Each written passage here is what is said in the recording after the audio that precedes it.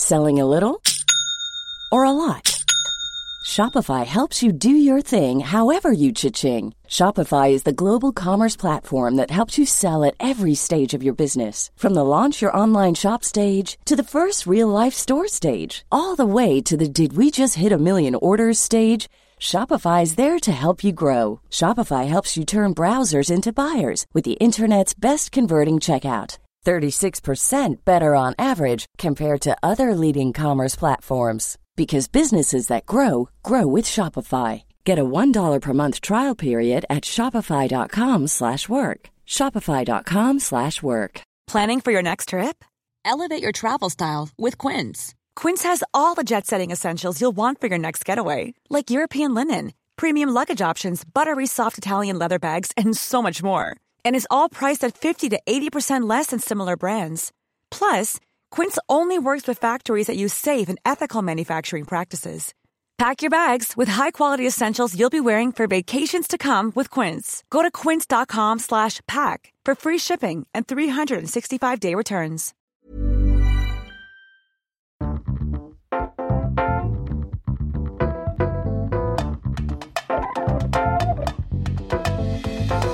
Hello and welcome back to Sofa Cinema Club. I'm Colson Smith, and as always, I'm joined by Jack P. Shepherd, Ben Casper.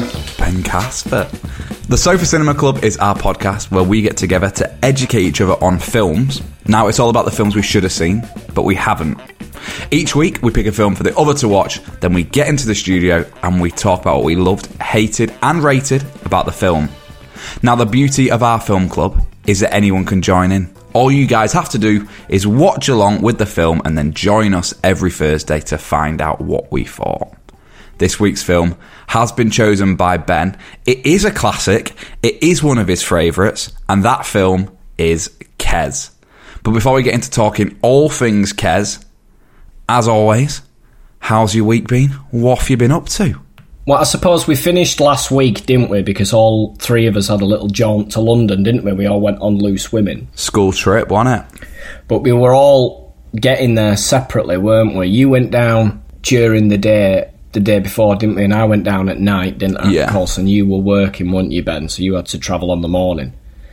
But I think they asked me a question, well, I put it on my Instagram, didn't I, about my train journey down, and they asked about it on Loose Women, but I couldn't really go into details because we only had 6 minutes of airtime, didn't we? I did notice, because you'd been telling me and Ben and everyone you saw about your journey, but you got it down to about 8.5 minutes. And when they asked you on Loose Women, I went, oh, fuck, well, that's the interview over. That's it. Me and Ben kind of shared this look to be like, I'm glad we travelled down to talk about the podcast, because now Jack's just going to talk about How was your journey? Well, funny you should ask me. Doing all the actions of a choo-choo train and everything. The 1 hour of Loose Women taken up by Jack Shepherd's. So go on then, Jack. Let's go through our Loose Women day, because there's quite a lot that happened on the Loose Women day. But let's start with the train journey. So if I say, I put in the WhatsApp chat that we have, good luck getting to London, all the trains are fucked, I'm on a train, everyone's stood up, this is the first train to leave in 24 hours. An hour later, Jack just puts in the Sofa Cinema Club WhatsApp chat, sorry, not coming to London. So I have to get on the phone and be like, Jack, you are coming to London. You're not giving up at the first hurdle. Just get to the train station and get on a train. It doesn't matter if you're standing. It doesn't matter what it is. It doesn't matter what train it is. Just get to London, which he did. That was my issue. I didn't want to be getting on a train and then them saying, right, you have to change here at Ipswich, then you have to go to Crewe, and then you're off to Skegness, and then you're going via... I didn't want any of that, so I just wanted a quick train or a quick commute down. But who doesn't? You're saying that some people would choose to fucking go, like, miles. How do you want to get there? I'd love to go via everywhere, actually. Scenic. Yeah, everyone wants to get there quickly. On a steam train through all of the English countryside. I'd like to walk. So Anyhow, I was meant to be getting the 7:15. The 7:15 was cancelled. Coulson said, it don't matter. It's the Wild West. You turn up to the station. Just get on. Just get on. It's a kick bollock scramble. Just run. No one's checking tickets. Get on. I said to you, you don't even need to collect your tickets. I was like, just get on a train. Yeah. And you were right. But anyhow, I gets home and the 7:15's cancelled, so I'm getting the 8:15. So I get home at like 7:10. I check the old app to see what's happening at the stations. The 8:15's now cancelled and the 7:15's back on. So I'm thinking, shit, I've 5 minutes to get my train. So I quickly pelt out the door. I've already thought I've missed my train. I'm just going to get to the station and see what the situation is. I get there, I'm printing out my tickets, I have a quick scan up to the monitor. It says the 7:15 is due to set off at 7:45. I'm thinking, brilliant, I'm back in the room. I get on the train. As I'm on there, they say, we're waiting for the crew to come off another train. As soon as that gets here, then we're off. 8:10, we finally sets off. There's some girl sat in my seat. And I said, ooh, is this your... She went, no, it's not even my train. They moved me off that one there. That were the 5 o'clock train to London. And they've put me on this. So it's now 8:10 and she ain't moved. So I went, look, you've had a stressful day. You sit there, I'll sit next to you. You're all heart. I'm all heart. You've had a stressful day, you sit there, love. Making it out like you're doing her a favour when outright she knows that the train will be unclassified. So even if it is your seat, it don't count anyway. Well, so, anyway, the guy comes over the tannoy and he says, bing bong. Bing bong. He says, bing bong, we're setting off now. There's no food or water. He opens up with that. He says, everything's gone. We have nothing, so don't ask. Like people have just been asking him for food and water all day. Water? No, don't ask. I told you don't ask. Got any cake? No. He says, we're setting off now. We've got the crew that we needed. We'll be there soon. And then puts phone down. Right? So then sets off. So I tell you what he does, he sets off and gets off the train, doesn't he? Makes that announcement and fucks off. Yeah, releases handbrake and off he goes. Yeah. Right, so off we go. And we're going slow. I feel like we're not going to make the time of like 2 hours 10 that it's meant to be. So we get into like, is it Macclesfield? Yeah, Macclesfield. Yeah. When you first told me the story, you called it Mansfield, and I did. You call have it taken Mansfield. a fucking weird route. I know, I did call it Mansfield. Mansfield. But anyway, it's Macclesfield. We sets off from there, having picked up a couple of stragglers. This train's full now. Did you have the awkward thing of like when you pulled into Stoke-on-Trent, it's already like the tube and people are trying to get on the train? Because bearing in mind, we're the lucky ones because the train starts at Manchester, but it's full at Manchester. And then every single stop, there's people trying to get on. Yeah, so it was getting busy. They do start to declassify the train. So first class is not first class. It's now just whatever you want. Whatever you want. Whatever you want. What, the party buses are like the party train? Whatever you want, come on! There's no crisps, there's no water. Or drink. I'll switch the lights on and off, be like a disco. We sets off from Macclesfield. Are we doing the whole journey? Sounds like it. Listen. We sets off from Macclesfield and he comes on the tannoy and goes, bing bong. And he goes... Does he say that or make the noise? He goes... I'd love it if he said that. Bing bong. It does a happy tune that's about to give you really bad news, which I find really fucking amusing. I love that. No chance. Yeah. So he says, this is an urgent announcement. Right? One bottle of water. Going. I look at the girl next to me. I'm like, oh, fuck. I'm like, hold on tight, love. Strap yourself in. We're in for some fucking bad news here. He says, This train is about to arrive at Milton Keynes, where this train will terminate.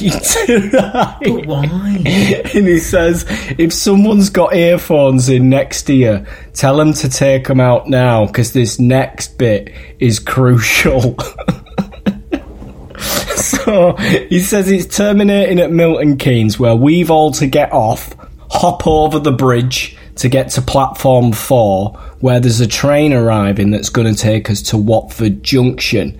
He says, but be quick about it, because as soon as it's in, it's off. Right? I'm looking at everyone, and everyone's thinking, right, this is the fucking Wild West now. There's like 600 people on this train.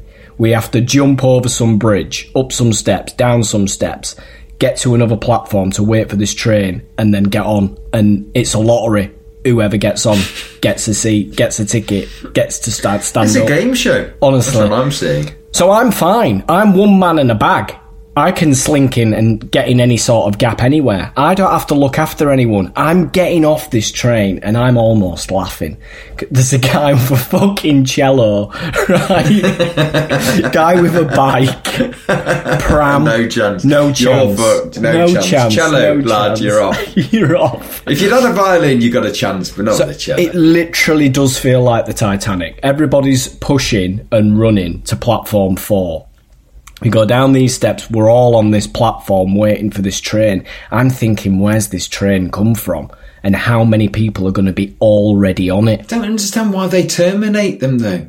I imagine so that it didn't go into London as an empty train to go back to Manchester, because imagine all the people waiting in London to get back to Manchester.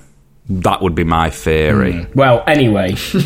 Anyway, are you on the train or not? I managed to get on, but there's people that don't. What about the lad with the cello? I didn't see him. No. I don't know. I don't know if he survived. But didn't this train only go so far? Yeah, this was only going to Watford Junction, and then at Watford it was terminating, and then it was bus. Did you get on bus? No, did I bollocks get did on you do? bus? This train was so full, I did the rest of the journey from Milton Keynes to Watford under someone's armpit. Ooh. You know those revolving bogs, the little blind date bogs Yeah. that they have on those trains? There were people in there, stood all around. Don't the mind shitter. me. All around the shitter. I mean, you paid 200 quid for this It's a seat. number 2. Imagine. Can you imagine? Awkward. Look, I know this is awkward, but could you just turn your backs?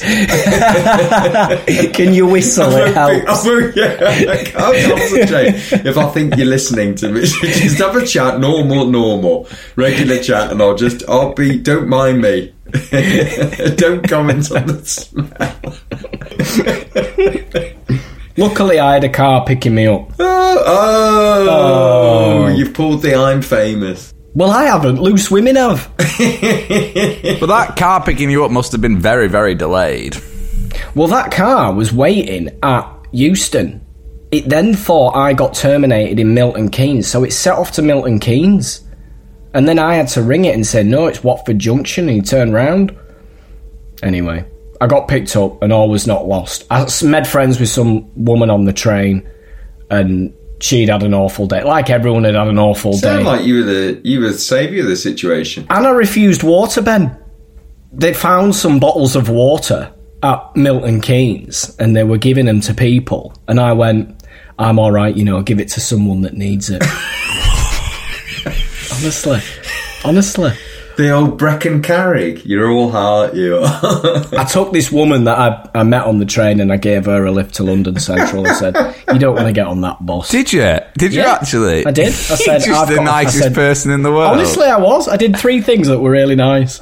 I shocked myself. Since when have you turned nice? It's because I didn't have a problem, in a way. I knew it was a journey from hell. But you have to think of it this way, Cos. I get material out of, I can tell it on this podcast, and it's a story. I've no one to look after. I've no kids. I've no dog. Do you know what I mean? I mean, I'm literally just one man.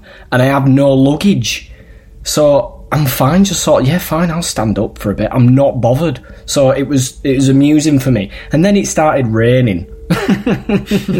Everybody was freezing because, of course, it was meant to be boiling. So no one's got any clothes on. Everyone's got like shorts and t-shirt on. I'm surprised you didn't see me coming back from my night out. I'd have quite enjoyed that, of me stumbling into the hotel as you've literally just got there. Yeah, because you were at a big glamorous ITV swanky party, weren't you? Because my train was dramatic, but a lot less dramatic. The only eventful thing to happen on my train was somebody bought a bottle of Ribena off someone else for a tenner. That's brilliant. I love that. I absolutely love that. It's like apocalypse, end of the world thing, isn't it? Where a bottle of shampoo costs you that much. Yeah. And it was literally like, it was a no-brainer. And everyone was like, do you know what? You've got a bargain there. You got a bargain. Bargain? What do you think? Can of gin and tonic, what do you reckon? 20? Oh, would have been big. If you had any booze on that train, Ben, big. You're not getting change out of a £20 note for a tin of gin. Do you know what? I might stock up. Yeah, next time. I find it's delayed. Anyone? Just keep riding the train. Keep riding it. Can you imagine? Yeah. The minute it's declassified, be like, I've got Maltesers going once. I'll make 15 quid. Anything off the trolley. So we get to Loose Women on Thursday morning, and we're kind of waiting in the wings, aren't we, to go on and do the show. And we know in the show that we're talking about the podcast. And I see them rigging in the advert break for us free to sit down, and they've give us a certain order to come out in. And I just turn around and I go, Jack, you've got a different chair to everybody else. And he looks and he goes, I have. And like he speaks to like the floor manager about it, and they're like, oh, don't worry, it goes down to the same height once you sit on it. Anyway, live TV at its finest, wasn't it, Jack? It was funny. Got a high chair. Looks like you need a tray for your food. It was Christmas Day. Get the spare chairs out. Yeah, spare chairs. It was Christmas, wasn't it? But it was good fun, wasn't it? We went on. We spoke about the podcast. We had a nice little chat. It was funny. Yeah. I really enjoyed it. Actually, it was good. Really good. So I guess if you are one of the listeners that joined us after seeing us on Loose Women, welcome to Sofa Cinema Club. This part is normally a lot more condensed when we talk about as week, but obviously Jack's just give us a full 2 hour, 10 minutes of a train journey to London. But there's a few other things that have happened in the week, and we always have a feature called Animal Encounter, where it's not always a feature, but it kind of has turned permanent now. So it started off with Ben and his dog, and last week we were talking about snakes. And after last week's conversation about snakes, my sister said, the other day at work, my sister's a vet, somebody's come in with a Asda bag for life and give it to the vet and said, this is a snake. And Hannah obviously is like, doesn't really know much about reptiles. It's not her like forte. It's not my field, sorry. Iguana, not me. Down the corridor to the right. He's found this in like the town centre outside the shops, yeah? This snake, and he's put it in an Asda bag for life and took it straight to the vets. But Hannah goes, it's alright because I know that our receptionist keeps snakes as a pet. So I'll just give it to her to look after, and if anyone comes in, know where it is. So Hannah gives this snake to the receptionist, and the receptionist is like, oh yeah, amazing. And the receptionist is like, it looks a bit like the snake that I've got, actually. Anyway, 4 hours into a shift, the receptionist gets a phone call from her husband. Oh, God. I'm really sorry, love, I've lost the snake. What are the chances? Her own snake got handed in to her. What are the chances? What was it doing in Asda? I don't know, Ben. And why has the husband taken the snake into Asda? For a walk? Hang on. It was an Asda bag for life, but he didn't fucking find it in Asda. No, I think that is the case. He came out of Asda, had a bag for life, and thought, can I have an extra bag, please? 20p, what, why? Some punter has just flukily returned it to the veterinary practice where the owner's the receptionist. But that looks like my snake. She didn't recognise it until her husband rang and went, I'm really sorry, love, I've lost the snake. I'm really sorry, I left the gate I left it in the trolley. Weird, that, innit? Yeah, really weird. So what else has happened, Ben? We've got some big life news, haven't we? Is it what's it called? When it's a moment in history. End of an era. End of an era, that's it. That's it, that's the word. Go on, Ben. No, go on, you go. I've spoke too much. It's emotional for me. These two are splitting up, they're moving out. So, me and Ben, after 3 years and 7 months of living with each other. Yeah. Jesus Christ. 3 years and 7 months of living with each other. It's come to an end, hasn't it? The dream is over. I feel that I've kind of worked it out. With you, Jack, that was a year. And then Ben, 3 and a bit years. I've literally had my university with you. I've done a full course as a doctor with the two of you, basically. That's good. Yeah. It's a long time. I wonder what you specialised in. Film. You'd like to think it was film. Yeah. Ben's gone into his new swanky flat, and I'm currently homeless, awaiting to move into my bachelor pad. Yeah, going in on your own. Yeah. On your own. That'll be interesting. My own house that I own. It's like a box tick moment. Are you proud, Ben? Are you proud to be leaving? Is it one of them? I haven't thought about it. You're a grown man. I think it's great. I think it's time. It's time. I've done all I can. Yeah. I've taken you through those years, and I think it's time now. You've got your own gaff. You don't want the old duffer in the back bedroom. Be quiet. He might be awake. You don't want that, do you? You want your own gaff. Have I graduated, would you say, Ben? Would you say it's like a graduation? Have I passed whatever test I was put on? I don't know. It's up to you. We've gone through a lot of stuff, haven't we? Yeah. It's a bigger life change for you, as we were talking about before. You're running and what you've gone through personally, and now you're in a house. 19 to 23. It's like the best years of my life, and I've spent them with you. Yeah. Spent them with me.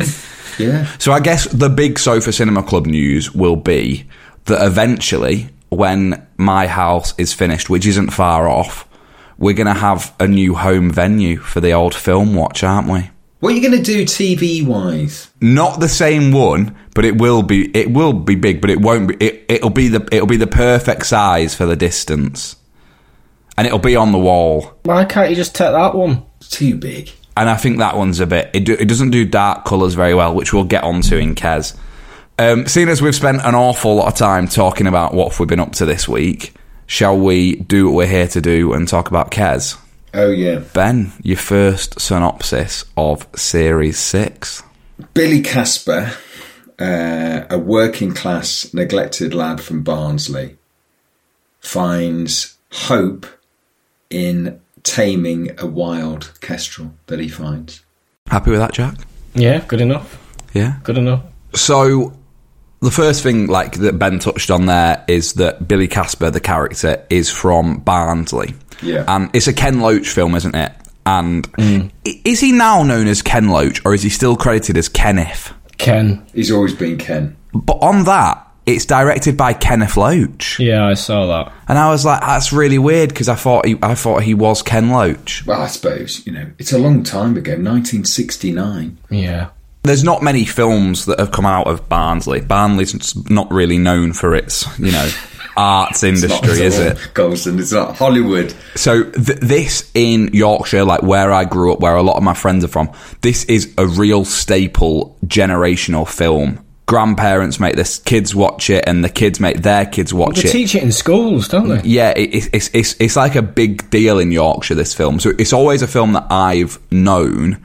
And then obviously there's plays of it, and I think I said in last week's episode, as an actor you have a show reel, and as a kid, if you've not worked, you'd normally do like a monologue to camera, like quite a polished piece.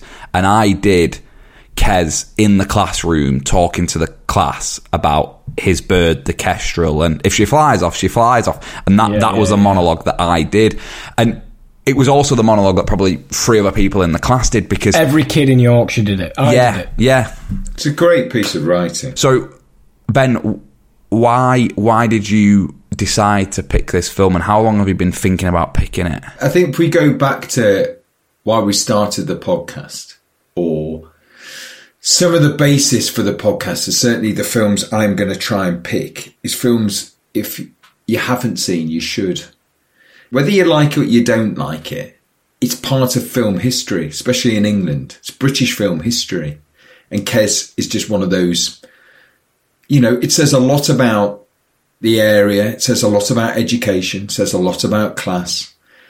And I think it's a fantastic film, which needs to be seen, which I think you hadn't seen, Coulson. Or had you at school? I think I'd seen it in school, but I reckon I'd probably seen it in school in one lesson on a Monday and then the other half on a lesson on a Thursday. Well, anything you sort of watch in school, you don't watch, do you? Yeah, exactly. You dick about. I think the other thing that I noticed is, because I don't know how you two watch this, but I made the cock up because Amazon Prime isn't very good at old movies. No. Apple. Yeah, I should have Appled it, but I've Amazoned it, and it was really hard with the darks. Like, the scene where he's climbing up to steal the Kestrel, for me, that's just a black screen. Always go Apple. Yeah. But the sound quality...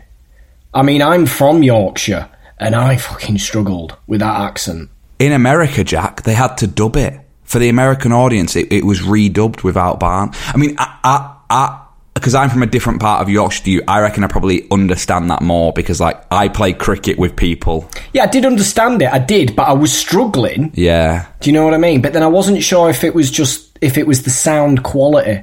Probably a bit of both at times. I watched it with the mother-in-law. She had no fucking clue. No clue what they were saying. No clue. And I guess there's that Ken Loach thing that he's almost famous for, of imperfect, because we know that a lot of his stuff is improvised and he kind of just sticks a camera on it and it'll be right. And there is a lot of that in Kes, where you can see the lad who plays Billy Casper forgetting his lines, and then just carrying on. Yeah. But obviously it working, and he's just left it in because for him that's what he wants.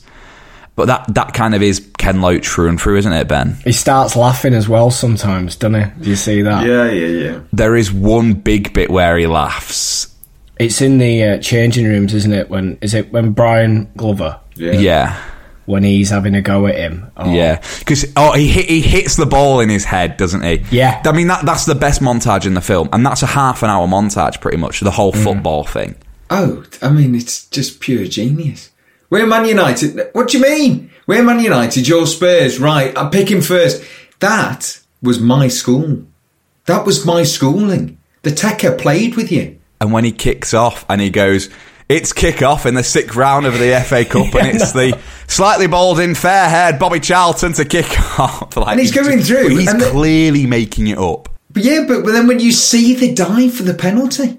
Yeah, it's brilliant. Penalty to penalty. Then he takes it. You moved. Because he saves it.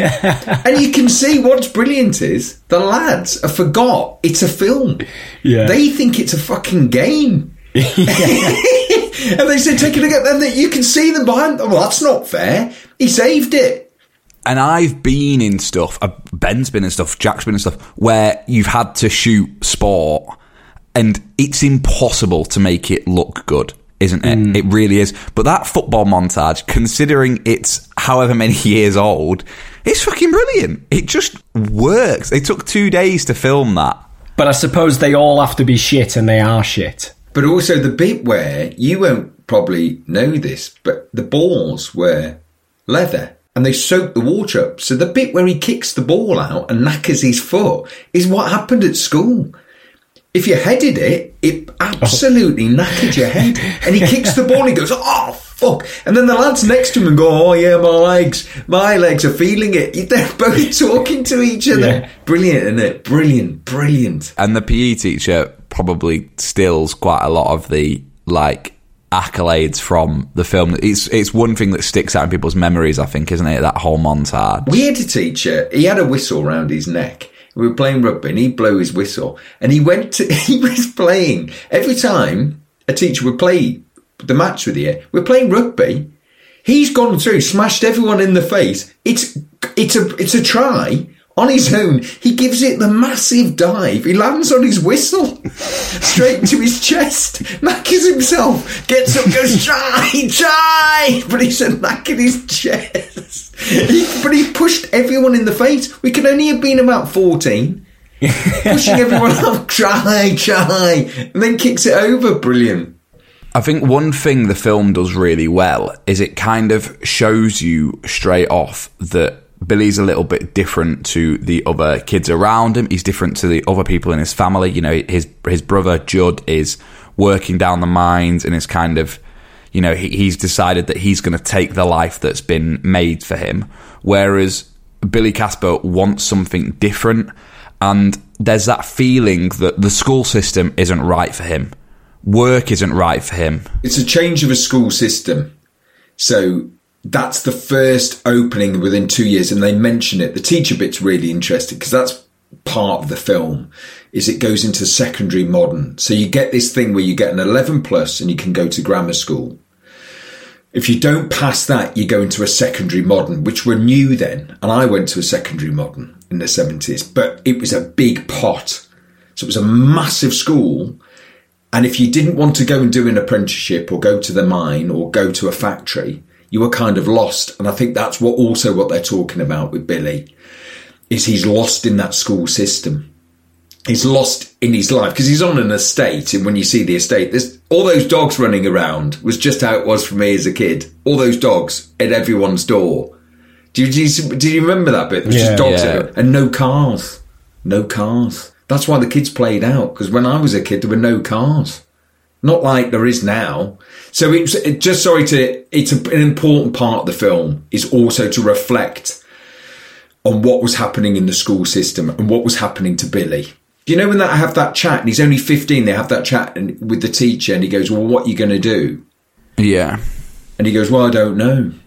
And he goes, well, if you don't know, you're going down the pit. Yeah, that's the chat I had at school. Well, I want to be an actor. Well, there's no chance. Yeah, when you're saying you want to be Billy Elliot, they're going, no. Well, it hadn't been written.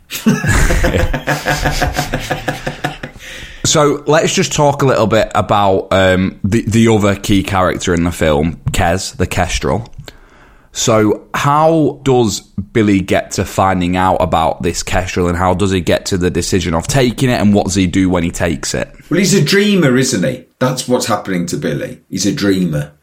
His life is outside what the difficulties of his home life. No dad, mum working, brother out the mines. But he's not looking at that estate thinking he's got many choices. So he's a dreamer. He lives out onto the fields and onto the hills. And you can see him at school. He's looking out, isn't he, all the time? Yeah. He's never in the class. And he's dreaming, and he sees this Kestrel.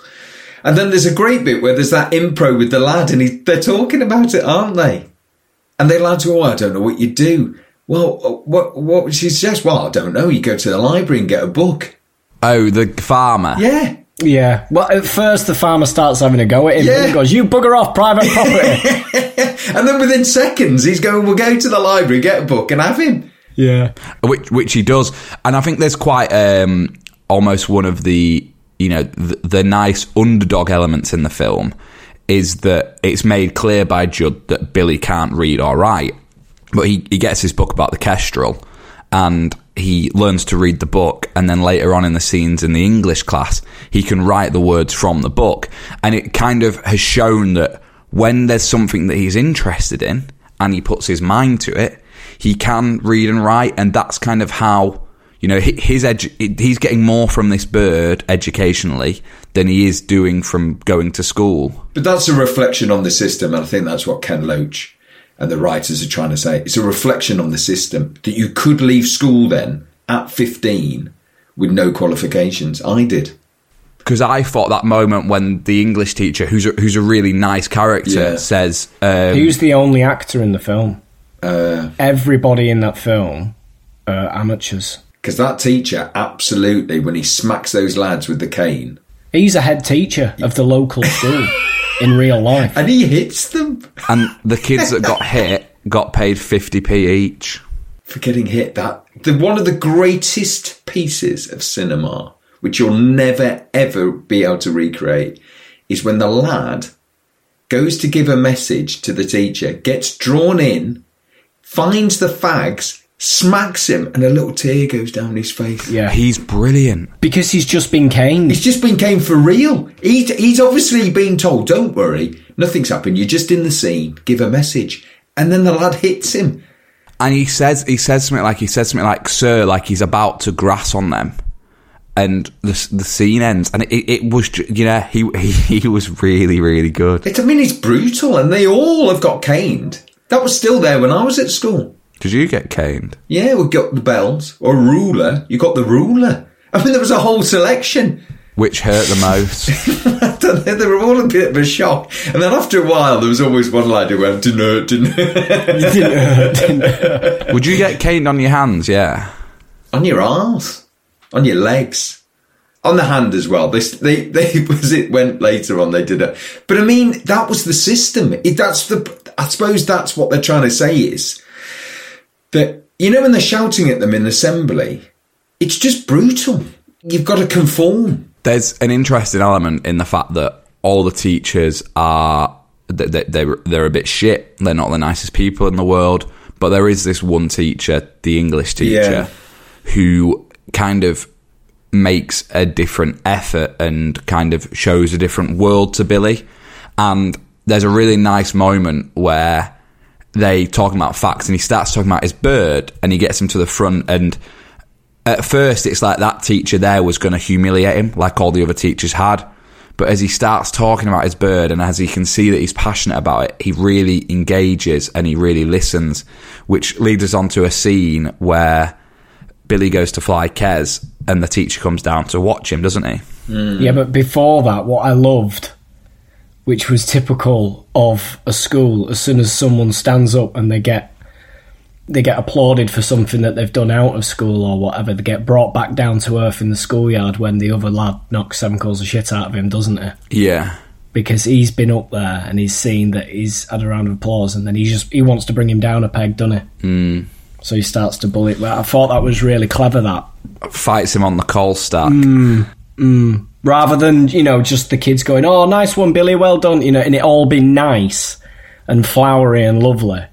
It's just the reality of, that's actually what school's like. Yeah. I thought it was clever. And it's the way the teacher couldn't get to them, couldn't get through everyone watching.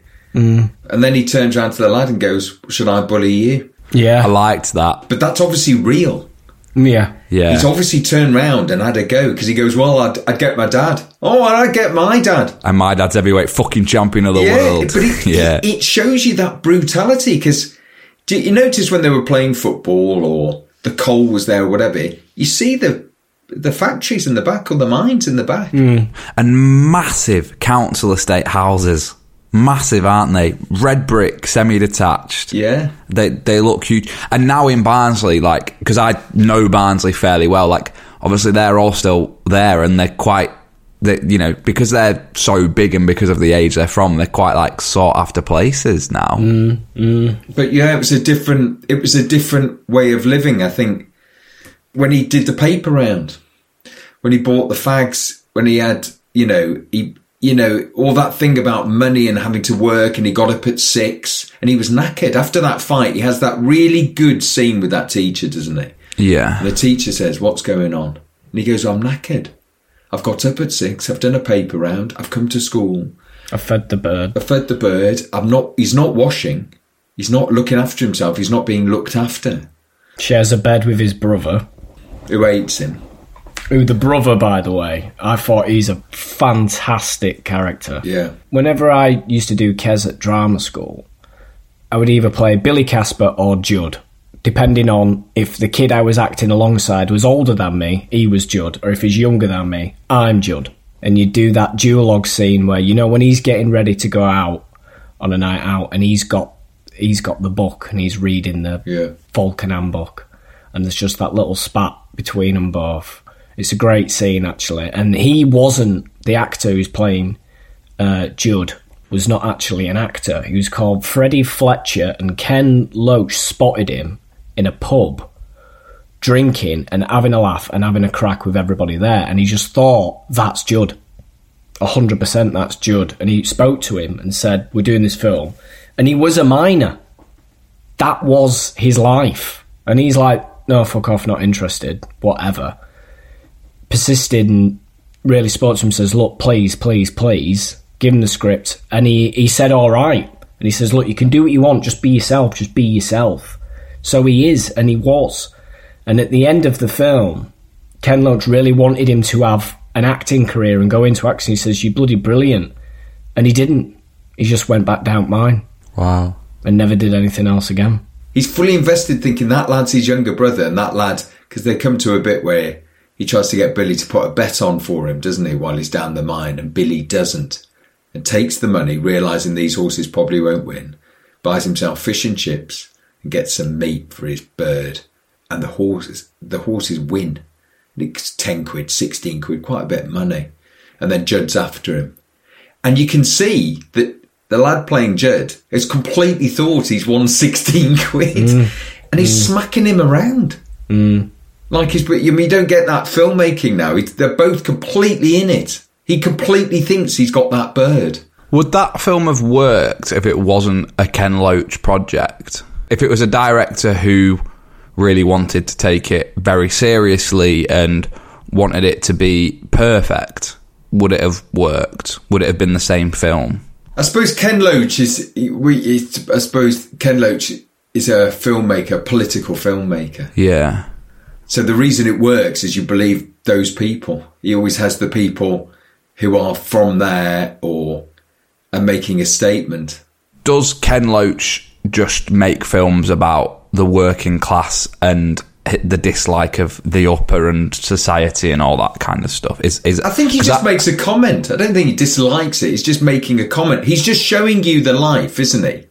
And giving it to you to make up your mind about what you're seeing. But as a piece of historical filming, you're not going to be able to recreate it. I suppose this style of directing as well, it's almost like he's just watching. And I'm sure that's what he does.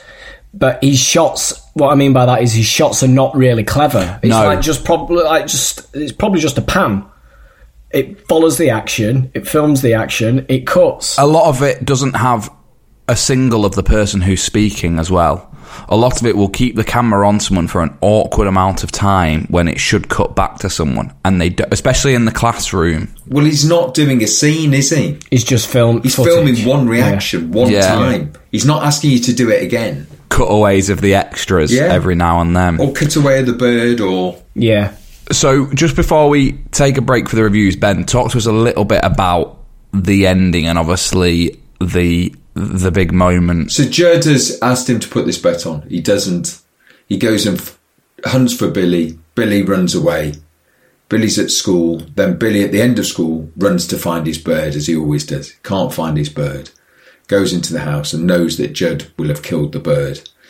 And then there's this extraordinary scene between the two where the mum is in the middle and Judd has killed the bird. And the bit that really, really has always got me is when he's looking in two bins and he looks in the first bin, doesn't find it. Then he goes to the second bin and he picks the bird out of the bin. And his brother's killed Kes. It's how limp it is, isn't it? And you know as well, that is a real bird. Yeah.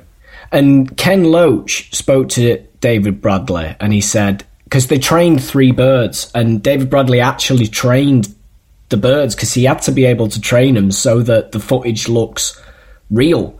And he is training that frigging bird, as you can tell. Yeah. He is going to him for the meat. They used 3. And Ken Loach said at the end of the film, one of them will be killed because one of them has to be dead for the end. So we will kill one for the end scene. So when he's picking that bird out of the bin, David Bradley knows that is one of the birds that he has trained. And he probably knows which one it is. Yeah. Yeah. But they get the scene and get the reaction. And then Ken Loach says to him and says, right, we didn't kill the bird. That's a bird. It's a different bird. It's a bird that's died of natural causes. It isn't one of the ones that we've trained. It's just died of natural causes. So I only said that so that I could get that reaction. Ah. Because I was thinking, how have they got it? Yeah. And then he goes back in and he says, they have that big fight with his brother and he uses the bird to defend himself. Yeah. And it's a really sad moment. It feels like the end of his childhood. It feels like the end of innocence for Billy. That it will never be the same. He's leaving school. The bird that gave him a bit of hope has been killed by his brother. It's the end of that innocence. Well, it's the one bit of good that he had in his fucking life, and it's been taken away from him. Yeah. And then he buries the bird, and it ends like that, and I've always loved that ending. It's not a big sort of blockbuster ending. And it does just end. It doesn't even end on an amazing shot. Well, speaking of blockbuster ending, Disney wanted to buy this film, and they said that they were going to make it into a film on the condition that they changed the ending so that the bird lives and Billy gets a job in a zoo. and Barry Hines said, no fucking way. That's not the point, no is way. It ends on him not getting a job and the bird dying, because that's what life is. And on that note, let's take a quick break, hear from our sponsors, and then we will come back and rate the film. Hey, I'm Ryan Reynolds. At Mint Mobile, we like to do the opposite of what Big Wireless does. They charge you a lot, we charge you a little. So naturally, when they announced they'd be raising their prices due to inflation, we decided to deflate our prices due to not hating you. That's right. We're cutting the price of Mint Unlimited from $30 a month to just $15 a month. Give it a try at mintmobile.com/switch. $45 up front for 3 months plus taxes and fees. Promo rate for new customers for limited time. Unlimited more than 40 gigabytes per month slows. Full terms at mintmobile.com. Hold up. What was that? Boring. No flavor. That was as bad as those leftovers you ate all week. Keke Palmer here. And it's time to say hello to something fresh and guilt-free. Hello Fresh. Jazz up dinner with pecan-crusted chicken or garlic butter shrimp scampi. Now that's music to my mouth. Hello Fresh. Let's get this dinner party started. Discover all the delicious possibilities at HelloFresh.com. Many of us have those stubborn pounds that seem impossible to lose, no matter how good we eat or how hard we work out. My solution is PlushCare. PlushCare is a leading telehealth provider with doctors who are there for you day and night to partner with you in your weight loss journey. They can prescribe FDA-approved weight loss medications like Wegovy and Zepbound for those who qualify. Plus, they accept most insurance plans. To get started, visit plushcare.com/weightloss. That's plushcare.com/weightloss. Back from the break. Ben, your first film of Series 6. A big film for you. Let's have your rating. The film is rough. The film is impro'd.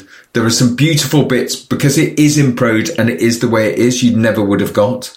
The film is very similar to, I recognise a lot of, we used to have a teacher who used to throw the blackboard rubber at us if you were talking and smack your head.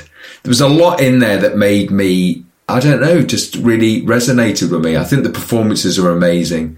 I think the fact that it is brutal at the end is fantastic and you don't see that anymore.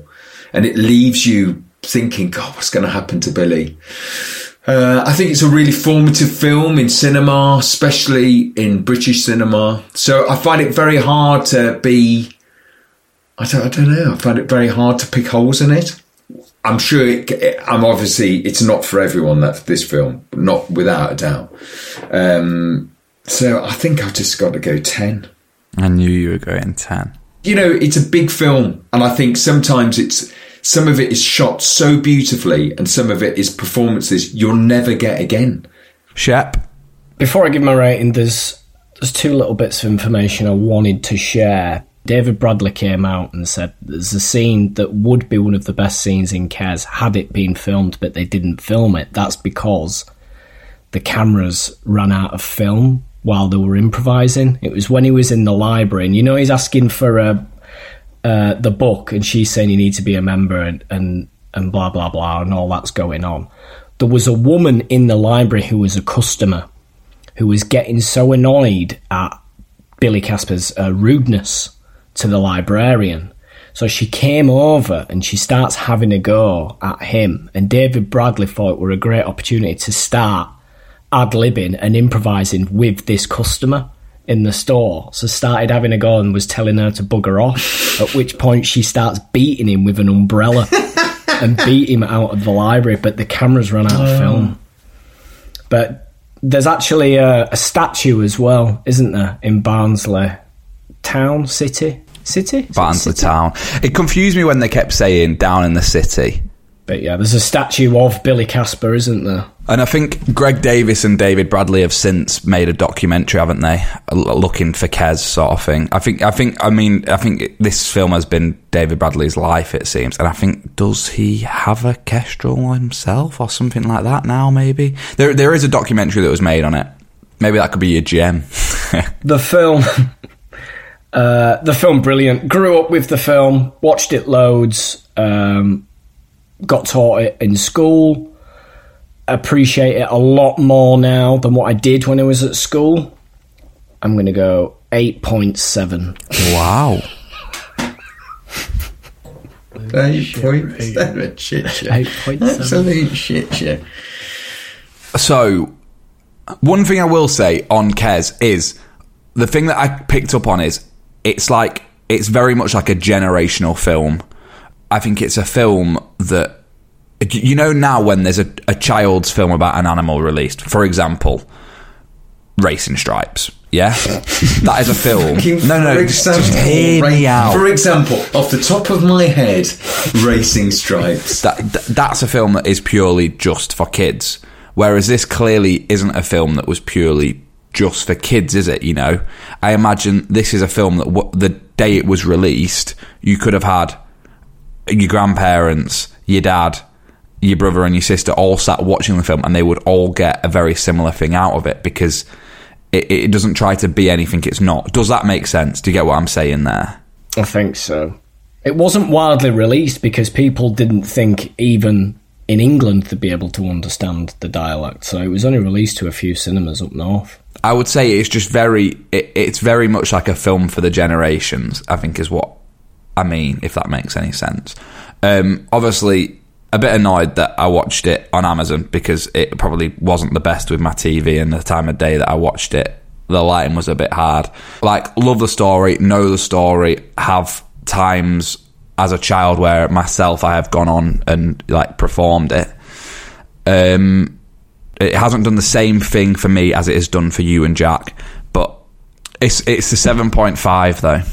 Oh, he's been kind. He's been kind. Because he knows he'll get shit when he goes home if he gives Kes a low mark. I would get... It is a massive, massive thing. Like, you know, the bar that I go to in Wakefield, the lad who manages the bar, I went to college with me, and he just played Judd in Kes on stage, and all the customers now call him Judd the Bastard, sort of thing. Like, it's, you know, it is a big Yorkshire thing, and I got that, and I understand it, and you can understand why the people from Barnsley, for them, it is their Hollywood moment, isn't it? It's got to be. Yeah. 26.2. 26.2. That's big. A big rating. That's big for Kes. That's good. That's big. Very good.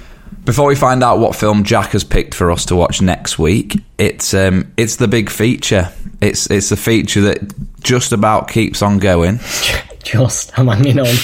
I'm hanging on here. It's good this week. It is very good this week. I watched it. When did I watch it? A couple of days ago. It's brand new.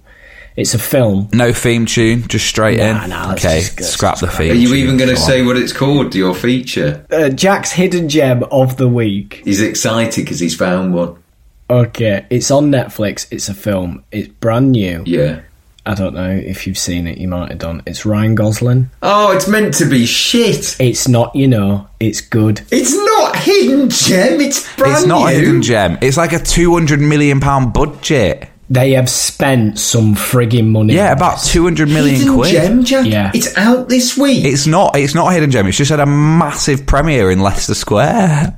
Well, it's not even on the top ratings. Jack, it's been out 2 days. All right. Hidden gem.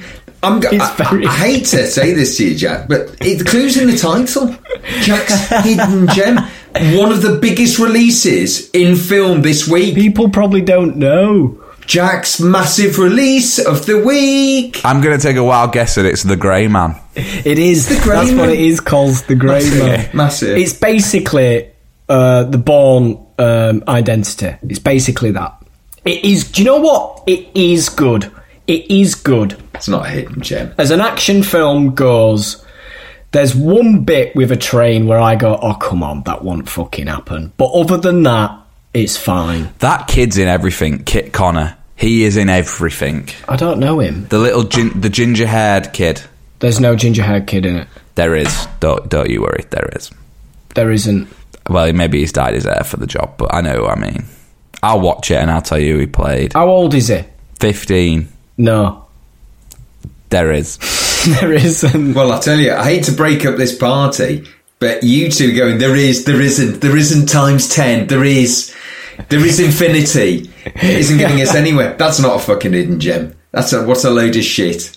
Watch it. Honestly, it's funny. Well, it's not funny, but it's good. You're going to have to change the title of the film to Jack, a good film this week. Jack's a good film this week is fucking right. Hidden gem. So that's the gem this week. Jack, what film are we watching next week? This might be more of a hidden gem, Ben, than the actual hidden gem. Go on then. But it's a big film, and it did very well in the Oscars. I don't know if you've seen it, Coles. You might have done, but I don't think you've seen it with me. I think it's about 2006, something like that, so quite recent for me. All-star cast, Crash. No, not seen it. Not seen it? You've seen it, haven't you, Ben? Yeah, great film. Yeah. Who is the all-star cast? Well, you've got Don Cheadle, Sandra Bullock, Brendan Fraser. Isn't Tandy Newton? Tandy Newton, Matt Dillon. Loads of people. There is loads of people in it. Ryan Philippe, Oscar winner, best film. So, the film we're watching next week is Crash. If you want more Sofa Cinema Club, there is a really easy way to do it, and that is by joining us on our Patreon. To join us and become a member for all of our bonus content, all you've got to do to sign up is go on over to www.patreon.com/Sofa Cinema Club, and that's where you'll find our monthly bonus episode, which we're about to record today, and this month's episode is all about summer blockbusters. And each week, we read the names of the people who've joined us on Patreon in the last week, and we give them a job in our movie studio / cinema. So, boys, are we ready to welcome our latest members of staff on? Yeah, I don't think I'm too into just someone just giving their first name. I think it's because they're scared of their job they're going to get given. Do you? I like to know their last name. I like to know their last name. So please, if you join the Patreon, please put your last name in. Is that what people have been doing? Does that mean you've not got the list in front of you, Jack, to read your names out? No. No, I'm going to look for it now. I've got one. I'll start off while Jack's having a look. Cameron Hopkins, focus puller. Nice. I feel like Cameron's a focus puller name. I don't know why. Head of ammunition. Is that the right word? What? You've made something up, which is... What? With ammunition. Ammunition. Animation. Animation. It's a new concept I'm doing. Lots of guns, but in cartoon form. I'll repeat that. Sean Williams, you've got yourself the new job title of Head of Ammunition. I think ammunition's fine. Ammunition. Good luck, Sean. We'll add that word onto the list, shall we? Ah, yes. Now this is a tough job. Philip O'Hara, your job is you're the visual effects coordinator. Oof.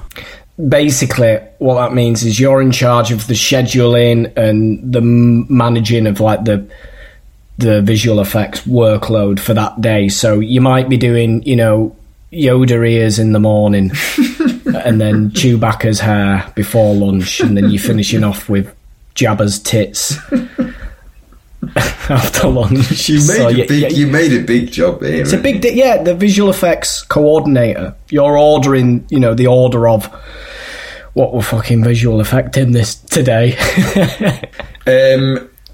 Rob. You haven't got a job. I'm not giving you a job, Rob. Jobless Rob. You're on. I tell you what. You're on trial, Rob. You got no other name. No, apprentice. I need apprentice. You're on trial. Well, if that's how you're treating Rob, surely Katie's got to be an apprentice as well, seeing as we've not got a second name for her. Rob and Katie, apprentice. Yeah, I'll tell you what, it's work experience. They're shadowing. I can give you an apprentice job in a film. But then that's a job, Jack. Yeah, I'm going to give you an apprentice job in a film production. So it's an office production assistant. That's what Katie can do. What about Rob? Rob, sound mixer. You've gone from not giving him a job to giving him a job. He isn't given a last name. He's just Rob.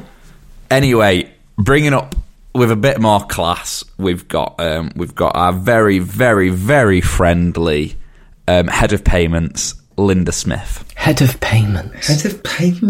Accounts. Jack. Lewis Matheson. Matheson. Is that what we say? Yeah. Wardrobe. Shopper. It's not an easy job, though. I'll tell you what, we're on that Roman Empire film as well. Oof. Yeah, I know. What's a leather skirt? Can't get that in Primark. Where the fuck are you going to get them from? I know. Ooh, good luck, Lewis. You're going to be out there. Take Rob. He's got now to do. Take Rob, yeah. Take Rob. You do Primark.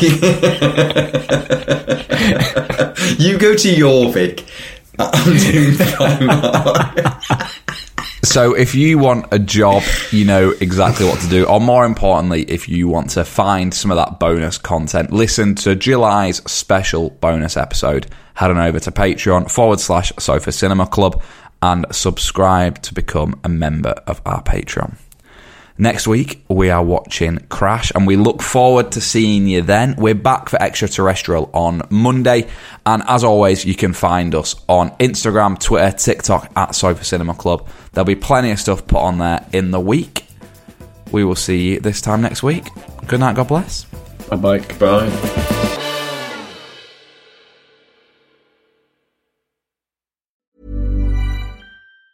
Hi, I'm Daniel, founder of Pretty Litter. Did you know cats tend to hide symptoms of sickness and pain? I learned this the hard way after losing my cat, Gingy. So I created Pretty Litter, a health monitoring litter that helps detect early signs of illness by changing colors, saving you money and potentially your cat's life. Pretty Litter is veterinarian developed, and it's the easiest way to keep tabs on your fur baby's health right at home. Go to prettylitter.com and use code ACAST for 20% off your first order and a free cat toy. Terms and conditions apply. See site for details. Ever catch yourself eating the same flavorless dinner 3 days in a row?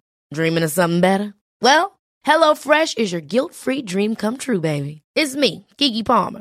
Let's wake up those taste buds with hot, juicy pecan-crusted chicken or garlic butter shrimp scampi. Hello Fresh. Stop dreaming of all the delicious possibilities and dig in at HelloFresh.com. Let's get this dinner party started.